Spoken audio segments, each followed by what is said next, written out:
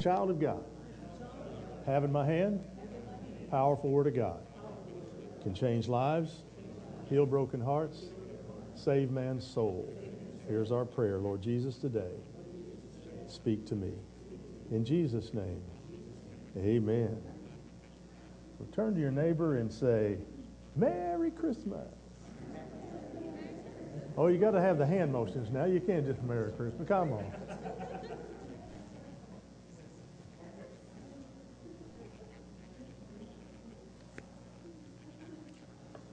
One of the things that we love to do here at church is have a good time. Amen? That's what family's all about. I would ask you to, as we begin our new series, our Christmas series, Christmas traditions, I want you to think about some of the Christmas traditions that you have experienced in your life. What are some of those favorite Christmas traditions? I don't want you to yell them out. I just want you to think about it for a minute. As I was working on the message this week, lots of things ran through my mind. I mean, sometimes when you're a kiddo, you remember things that are memorable about Christmas. Maybe it's something that you've started recently now in your life that makes it memorable. I thought back to when I was a youth pastor in Oklahoma City. We had youth kids coming from a various number of churches to the youth program. And there was a young man named Tommy Nichols.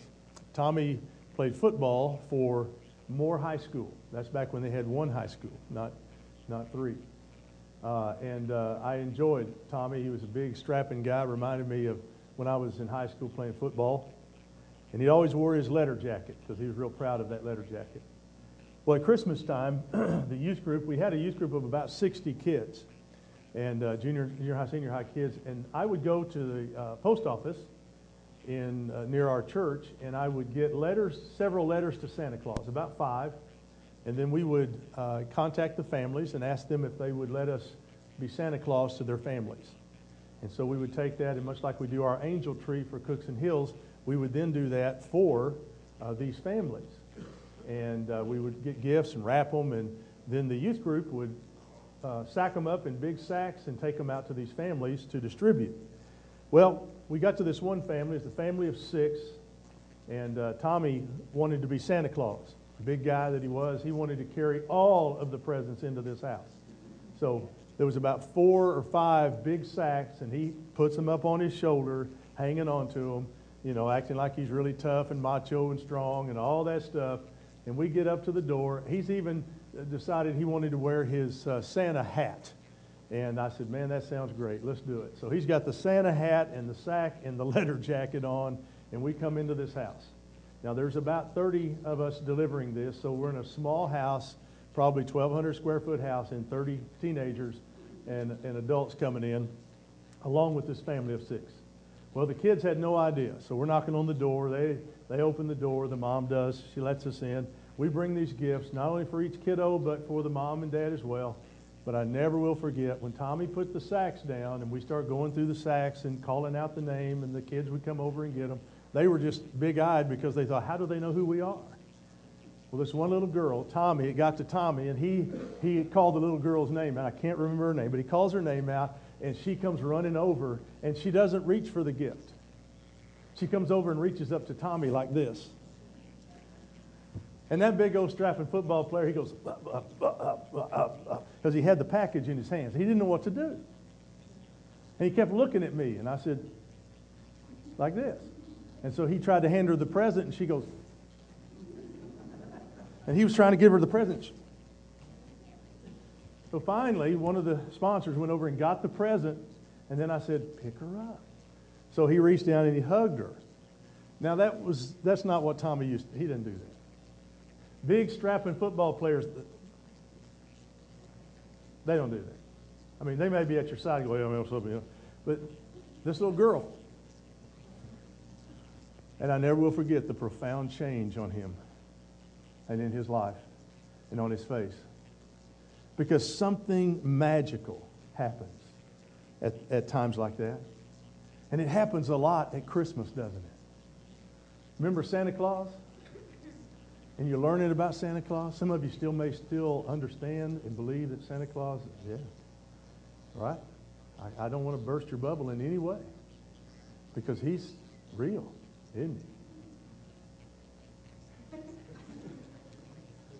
And I used to get really kind of, when I was real little and I'd listen to that song, it says that He knows you when you're, He knows when you're, He knows if you've been so before. That's a little creepy if you stop and think about it now. I mean, God knows everything. No wonder no wonder the halos come out at Christmas, though, right? But there's just something magical. There's something pure about Christmas. The snow, the glitter, the bright lights. There's just something that's pure about Christmas. And all the trappings that come around it. And from your outline, I want you to write down 2 theological terms this morning. Are you ready? The first one is the Immaculate Conception. That's the first phrase, theological phrase I want you to write down. The Immaculate Conception. And then the second one is the virgin birth. Hopefully they're happening behind me as well. Okay. The first one is the Immaculate Conception. And the second one is the virgin birth. As you see, those come right into those lines up there, don't you? Okay. And these 2 phrases are connected to Christmas. And what they mean is that Mary became pregnant through the Holy Spirit and not her fiance, Joseph. That's in a nutshell what these mean. Up till this time, from Adam and Eve, the normal process of having a child between man and woman is how it worked. Until now. Until now. The Bible teaches us that Jesus was born of the Holy Spirit and that Joseph was then not his biological father. Joseph was his stepfather. And that's an important theological point. That Jesus then could claim to be fully man and He could also claim to be fully God. Because the Immaculate Conception refers to the fact that Mary being human, the Holy Spirit being God, created the Christ child. The phrase the virgin birth refers to the fact that Mary was still a virgin when she gave birth to Jesus. Why are these 2 words important? Well, the word immaculate means without spot or blemish. It means perfect. And the fact that Mary was a virgin meant that she was pure sexually. Not only did Jesus live the only perfect, sinless, spotless life, but He was brought into a sinful world in the most pure way possible. So you see, purity very much a part of the first Christmas. Purity wasn't only important in the first Christmas, it was also a very important part of every Jewish birth. In the Jewish tradition, when someone came into contact with blood, they became impure. And in childbirth, every woman comes into contact with blood. And when a woman gave birth and contacted the blood, she would be ceremonially unclean for a week. And to make herself pure again, she would have to make sacrifices that were called purification sacrifices. The law that lays this out is found in Leviticus chapter 12 in the Old Testament. And when Mary gave birth to Jesus, she followed this law to the T. And in your sermon notes, we find it in the New Testament in Luke chapter 2. 8 days later, when the baby was circumcised, it may not be in your notes, it may be up here. All right. He was named Jesus, the name given by the angel even before he was conceived. Then it was time for the purification offering, as required by the law of Moses after the birth of a child. So his parents took him to Jerusalem to present him to the Lord. The law of the Lord says if a woman's first child is a boy, he must be dedicated to the Lord. So they offered a sacrifice according to what was required in the law of the Lord, either a pair of turtle doves or 2 young pigeons. And I think it's important to note that in this passage in Luke, Mary and Joseph were poor people. How do I know that? Because the Leviticus, if you were to read the story in Leviticus or the law in Leviticus in chapter 12, it says the sacrifice ought to be a lamb. But in fact, if you were poor, too poor to afford a lamb, you could substitute it with 2 birds. And so we find in the account of Luke that 2 birds were used. So Mary and Joseph didn't have enough money to buy a lamb, so they substituted it with the 2 birds for the purification offering. Because remember, purity was a big part of this first Christmas. And it was a huge part of the Jewish faith. But understand this, that Jesus, through His birth and through His life and through His death on the cross, would forever change what it meant to be pure. Very important point. Because no longer after His death would purification be about following a strict set of laws. It would no longer be about what you eat or what you touch or about making the right sacrifice. It wouldn't even be about being good. From this point, purity was all about having a heart made right by God. And here's the point I want to make today. Purity is important in our lives today because we cannot experience God to His fullest, cannot see God with clarity in our life when we have impurity in our hearts. If we want to experience God in a real and powerful way in our lives, if we want to feel close to God, we have to have pure hearts. And we need pure hearts. We need them in our culture today. In fact, Jesus said it very clearly in our memory verse we read earlier. God blesses those whose hearts are pure, for they will see God, in Matthew 5:8.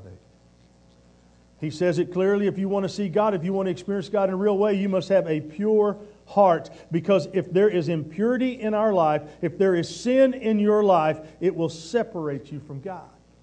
And it will keep you from experiencing Him in a deep, meaningful way. When there's something in your life that separates you from God, keeps you from experiencing God to His fullest, it keeps you from being able to recognize Him working in your life or in the world around you. That's why purity is so important. I hear people say that they're going through dry times spiritually in their life. They say, I don't feel God. I don't experience God. I don't feel Him answering my prayers. And that can happen for a lot of reasons. But whenever you're going through a dry spell spiritually and you don't feel God in your life, the first thing you need to do is examine your heart for impurities. When your hearts are impure, we can't see God as clear as we need to. So if we want to see God this Christmas, we've got to have pure hearts. So for the remainder of our time today, we're going to do a checkup on our hearts. I want to do a little self-examination because if we want to experience God, we have to have these pure hearts. So let's look at 4 steps of what it takes to have pure hearts this Christmas. Step number 1, examine my heart for impurities. Examine my heart for impurities. And the way we're going to define impurity is anything in your heart that shouldn't be there. Anything in your heart that shouldn't be there. A few years ago, my doctor decided I needed a heart stress test. Any of you had one of those? Oh, they're fun, aren't they? And I'm not sure really what a heart stress test was for. And I have a bad knee, so I really couldn't walk on a treadmill to get it up fast enough to get my heart rate to the level they wanted it. So they said, oh, that's fine. We'll just do it by chemical. We'll chemically induce your stress on your heart. I said, that sounds easy. Sounds good. Okay, sounds great.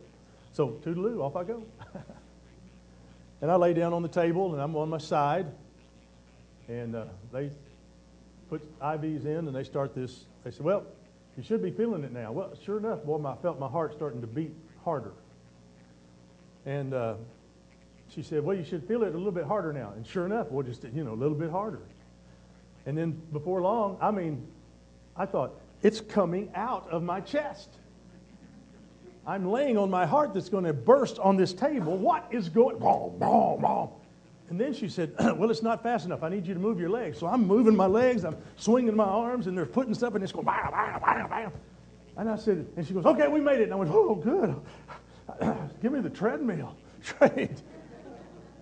So once I got my breath back and I sat up on the table, I said, can you tell me what was this for? She said, oh, we're just wanting to check, see if there's anything wrong with your heart, anything that's impure in there. I said, and you had to put me through that? I'm glad, hallelujah, they didn't find anything. Glad there's no impurities in there, but I'm not ready for another one of those anytime soon. But the reality of life is that though the doctor was looking for impurities in my heart physically, there's not a doctor machine that's been created that can look for the spiritual impurities in my heart. I've got to do that. I've got to discover where the anger, the envy, the hatred, the greed, the lust, the selfishness, the worry, I've got to find out where that comes from. We have to do that in a self-examination. And I can't think of a better time of year than Christmas to perform that self-examination. Because as we reflect back over the year we've just lived, and as we look forward to a brand new year, we can look in our lives and see the things that shouldn't be there. Proverbs 20 and verse 9 says this, "Who can say, I have cleansed my heart, I am pure and free from sin?" King Solomon, wisest man in the world, asking a rhetorical question here. I mean, how many of us could actually look in our lives and say, I don't have any sin. I don't have any sin. Someone came to me one time and said, I just read in the book of James chapter 3, and I've read the whole chapter, I've read it several times, and I can't find anything in that chapter that has any application to my life. Well, that's the chapter that deals with the tongue that's set on fire by hell itself. How can bitter water and sweet water flow from the same fountain? I thought, whoo, you missed gossip? Are you calling me a gossip? I said, oh, no. No, I'm not calling you a gossip. I just said, wow, how do you miss that? That our tongue is what gets us in trouble. Because we say stuff we don't intend to hurt anybody with, amen? Oh, how many times do we do that a day? Now, and you may even say it right, but they didn't receive it well. How many of us do that? Happens every day. But it's amazing. But Solomon's asking this. Because you see, we all have areas of our lives that we struggle, in which we struggle. Areas of our lives that are impure, that we regularly need to take stock of and give ourselves a checkup about. We have to identify those areas in our lives that are not correct and ask God to help us correct them. But how do we do that? How do we measure the purity of our hearts? Well, I think one of the ways is to examine the words that come from our mouth. Because here's the truth. The words that come out of your mouth, especially when they are the wrong words, are very powerful words. The Bible says that words that come out of your mouth are perhaps the best thermometer for a condition of your heart. Think about it for a moment. Every word that comes out of your mouth doesn't come from a vacuum. It comes from some place inside of you. Matthew 12:35 says, "A good person produces good works from a good heart, and an evil person produces evil words from an evil heart." So your words reveal the condition of your heart. Ever had someone say something hurtful, and then they say, "Oh, that really wasn't me saying that. You just don't know what's been going on in my life right now." Well, the truth is, it was you that said those words. Because we really find out the character of a person when they're under a pressure cooker, when they're under stress. Had a guy one time let out a string of cuss words because he was really frustrated. He said, "Well, pardon my French." I said, "Oh, man, a miracle just happened." And he said, "What?" I said, "A miracle, man. I don't know French. I understood everything you said." Praise God. You know, what goes out starts from somewhere. It's when you're under pressure that your real colors show. But when we're living life and it's calm and it's peaceful, well, we put that mask on like everything's good. Hallelujah. Jesus, amen.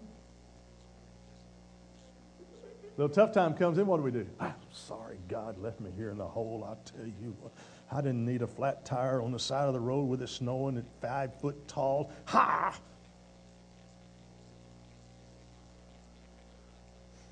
What do the words that come out of our mouths say to the condition and purity of our hearts? You know, that's really a tough question, isn't it? Being pure in the eyes of Jesus is more than just a to-do list. It's about our motivation.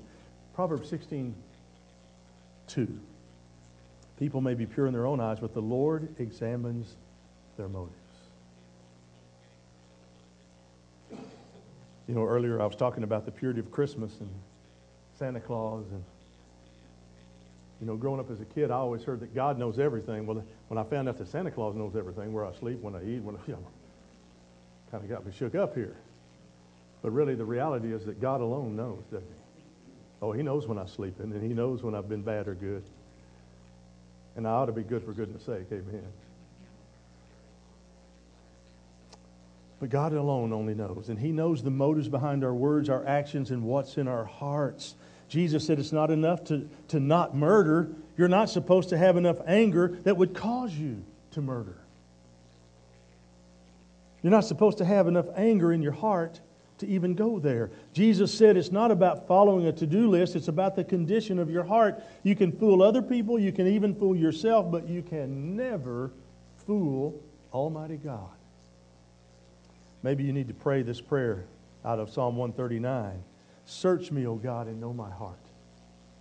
Test me and know my thoughts. Point out anything in me that offends you and lead me along the path of everlasting life. Well, that's a powerful prayer, isn't it?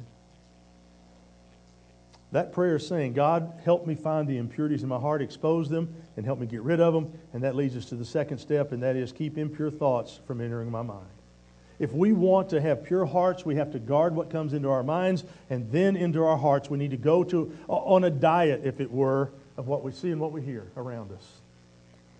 Things that I see and hear are what I tend to think about. And the things I think about will determine my actions and the condition of my heart. Luke 11:34 says this, your eye is a lamp for your body, a pure eye lets sunshine into your soul, but an evil eye shuts out the light and plunges you into darkness. So if you've got a good eye, you've got a godly eye, then guess what? You've got sunshine in your life. Nothing better than sunshine. Thieves come at night. Well, they come in the day now, I guess, but most of them come at night. When do cockroaches come out? In the dark. That's why I leave lights on all the time, so cockroaches go to somebody else's house. No, I'm teasing. I love it when you flip a light on and the cockroach just actually and goes, whoo, and then run. Doesn't your cockroaches do that? Mine talk to me. Hey, preacher, you want to leave that out again? Jesus is saying that, this is such a powerful verse. He's saying that the eye is the window to our heart. The eye is the window to our heart. What he means is that if you're looking at something, then you let it into your life. Young people, please hear me. My back row 4 back there. Derek, if you need to, smack all of them. Let's keep them away. But I'm telling you, young people, you have got to listen to this because your eyes, what you see, what you hear is what affects your heart. We're naive to believe that if we're around people that talk negatively, that we're not going to talk negatively. We're naive to believe that if we listen to gossip, that we're not going to gossip ourselves. We're naive to believe that if we look at pornography, that it's not going to affect us. If we're naive to believe we're going to listen to music by some of these rap artists that are making millions and millions of dollars telling you stuff you don't need to know, and it's not going to affect you, well, I just listen to the beat, preacher. I don't listen to the words. I can turn the beat off and you can tell me every word that he just said. I have no idea. The Christian guys, every now and then they yell, Jesus, and you think it's a Christian song, you see. Now, I don't know what they're saying in between because who knows? I mean, they're doing this. It's crazy stuff. Take me back to how great thou art. That way I can understand what you're saying. But what's in your heart? What's going in is going to come out. And it affects the purity of our heart. The Bible says that our lives are shaped by our thoughts. And too many of our thoughts are being invaded by the sexual and violent thoughts flooding into our minds through TV, through movies, through the internet, and through some of these games. It's absolutely amazing what's available today to see and affect us. And I'm learning more every day that what I eat affects the condition of my physical heart. So what I hear and see affects the spiritual condition of my spiritual heart. And we can't let garbage come in and expect good to come out. Maybe you'll take this pledge with me. I think it's up here, Psalm 101 and verse 3. I will refuse to look at anything vile and vulgar. I've caught myself 4 times this week ready to say a negative thing. And I said, and I'm pulling it back. I'm pulling it back. It's time that we as a body in Christ not use sarcasm, not use innuendo, that we only use speech that is laced with grace, mercy, love, and kindness. Amen. And if we will do that, oh my gracious, how fun a church would be. Amen. Hey, let's give it a shot. We can take the pledge and we can do it. Are we going to be perfect every time? No. But if we keep working at it, we will. Amen. We will. We will. Keeping impurities out of our lives is not enough. It leads us to the next step, number 3. Fill my life with God's presence. If the first step is to examine my heart for impurities, second step is to take preventative measures to keep the bad stuff out of my life, and the third step is to take the right medicine. You see, once the doctor determined that there weren't any impurities in my heart from that stress test, then he began to lecture me on what I should be doing to put the right things in my life. He said, you are type 2 diabetic, and so there's medicines that you need to take, and you need to regulate, and you need to stay on these things, or you're going to pay a heavy price. I said, yeah, whatever. I said, I'm in my 50s now. Who are you? I mean, who are you, really? So I would be haphazard about the way I was taking my medicines. I hate it when they're right, don't you? I do. A doctor told me when I was 25 that if I didn't make some lifestyle changes, he said, by the time you're 40, you're going to pay a heavy price and be a diabetic. I looked at him and I said, have you lost your mind? And he looked at me and he said, you can't go to an all-you-can-eat place. I said, what do you mean? I mean, that's where I go, right? He said, because you take them serious. You can't go.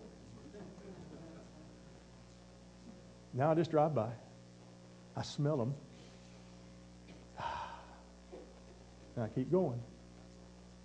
Because that's not where I need to be. And we need to learn that. If I don't take care of my diabetes, guess what? It's going to take care of me. But praise the Lord, those medicines work. If you do them right, they work even better. I'm working hard now to get completely off of medicine. Won't that be awesome? It could happen. We'll have a party. We'll have ice cream from Brahms. Okay. Sounds like an overweight person saying, let's celebrate. Let's go to Brahms. Okay. Ooh, man, the anointing's leaving me right now. So along with keeping that bad stuff out, we've got to put the right stuff in. We've got to take the right medicine. Matthew 12, when an evil spirit leaves a person, it goes into the desert seeking rest, but finding none. Then it says, I will return to the person I came from. So it returns and finds its former home empty, swept, and clean. Then the spirit finds 7 other spirits more evil than itself, and they all enter the person and live there. And so that person is worse off than before. What a powerful lesson in these verses. God cleans you up, and then you don't fill that void with godly things, good things. Guess what? The bad comes back and brings some friends. We raised 3 boys. At any given time, I could look in the kitchen and there'd be a herd in there. And they weren't all mine. I never will forget, Joey Twilly was over at the house one day. Cindy got in from the grocery store. All I heard Joy say is, she went to the store. It seemed like locusts came from the whole neighborhood. Whatever was there was gone. All we had was empty bags laying on the floor. Wouldn't trade it for a minute. Awesome. But you know what? There's a powerful lesson in these verses. God can clean you up. But you've got to put something good, godly back in that spot.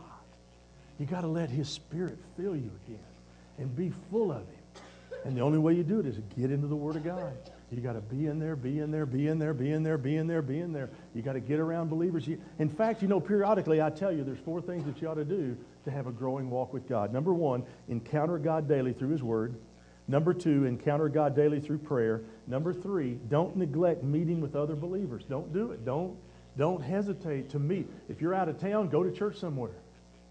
If you can't get to church somewhere, turn a preacher on TV. Get close to the believers. Hang on to them. Because there's our strength. We're all in this together. Yeah. And then number 4 is give away what you have, which is the good news of Jesus. Give it away. Don't hang on to it. Don't hold on to it. Give it away. Encounter God daily through His Word, through prayer. Don't neglect meeting with other believers, and give what you have away. Give that good news of Jesus to others.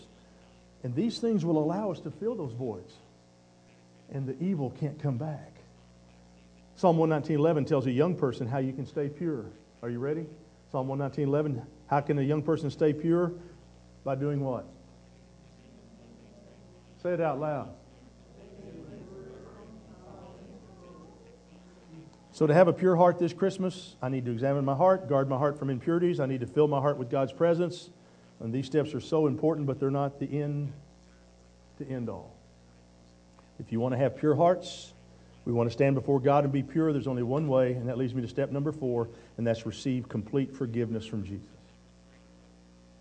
This is really the only cure for an impure heart. It's the only way to have that sin that stands between us and God removed. It's to receive Jesus into our lives, no matter how hard we try.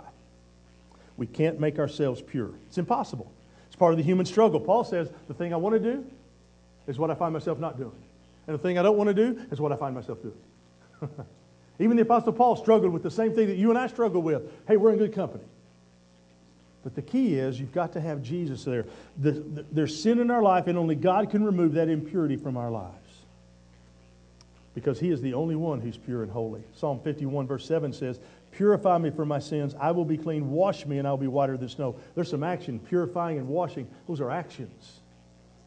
Your mom washes your clothes, and then she has to wash them and wash them and wash them sometimes because you like to get them really dirty and then leave them on the floor and then they mildew or whatever they do.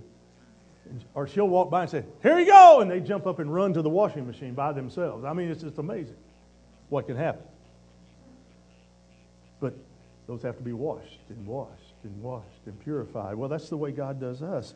And the Bible says that God can wipe away all of our sin. He can remove all the impurity that's in our life. He can absolutely remove it. He can make it so that it seems nothing impure has ever been there.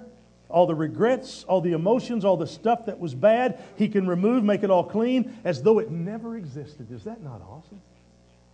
That's the God I know. That's the Jesus I know. But you've got to surrender to Him. You've got to give your heart and life to Him. Romans 3:22 says it this way, we are made right in God's sight when we trust in Jesus Christ to take away our sins, and we all can be saved in this same way, no matter who we are or what we have done.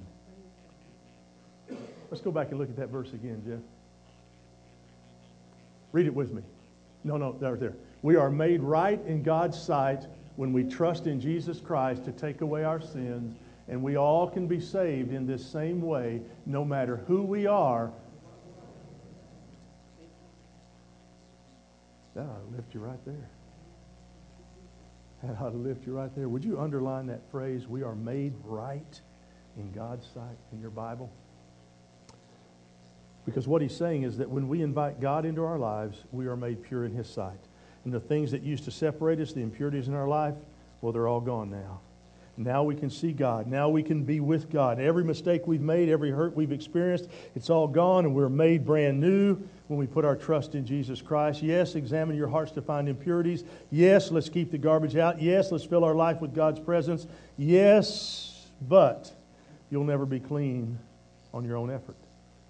You need Jesus Christ in your life. So what happens when I sin again? I mean, I'm not perfect. I've been a follower of Christ for a long time. I'm still not perfect. I keep messing up. My impurity keeps me separated from God. How can I stand in God's presence? How can God look at me when I keep messing up and I keep sinning? When you put your trust in Jesus Christ and you invite Him into your life, He changes everything.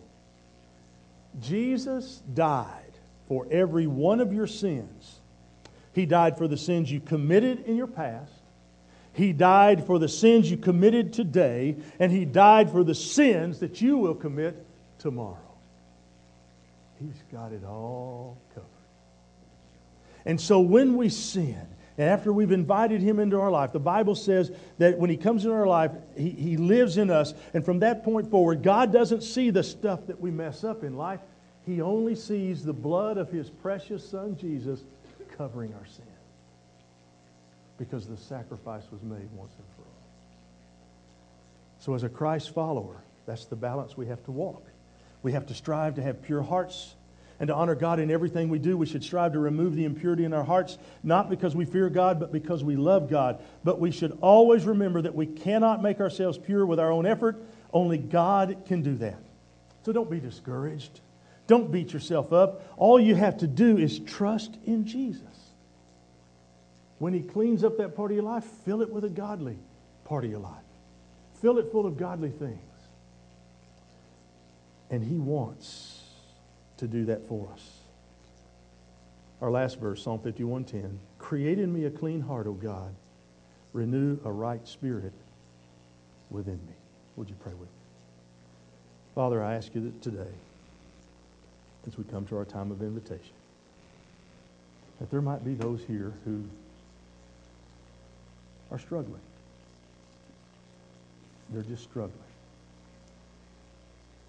They're struggling with life, finances, spouses, children, work, lack of work.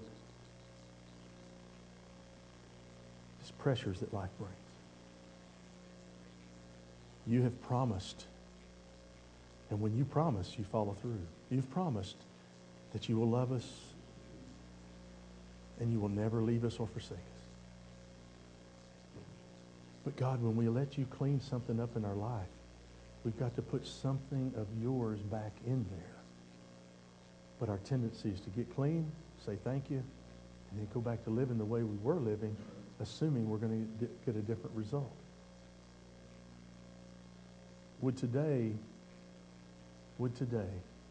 someone, one person, say, you know, I'm going to clean it up this time and put God where that is, and watch a victory happen. I don't know what the need is, God, but you do. If somebody's here and needs to join our church and say, you know, I want to put my roots down here. We had some come last week. It was exciting to see. There may be others today. There might be others here that have never named you as their Savior. They've never been baptized the way the Bible teaches, by immersion. I'd love that chance to sit down and talk to them and teach them, because there's no reason to baptize somebody until they understand how important the heart has to change before the water.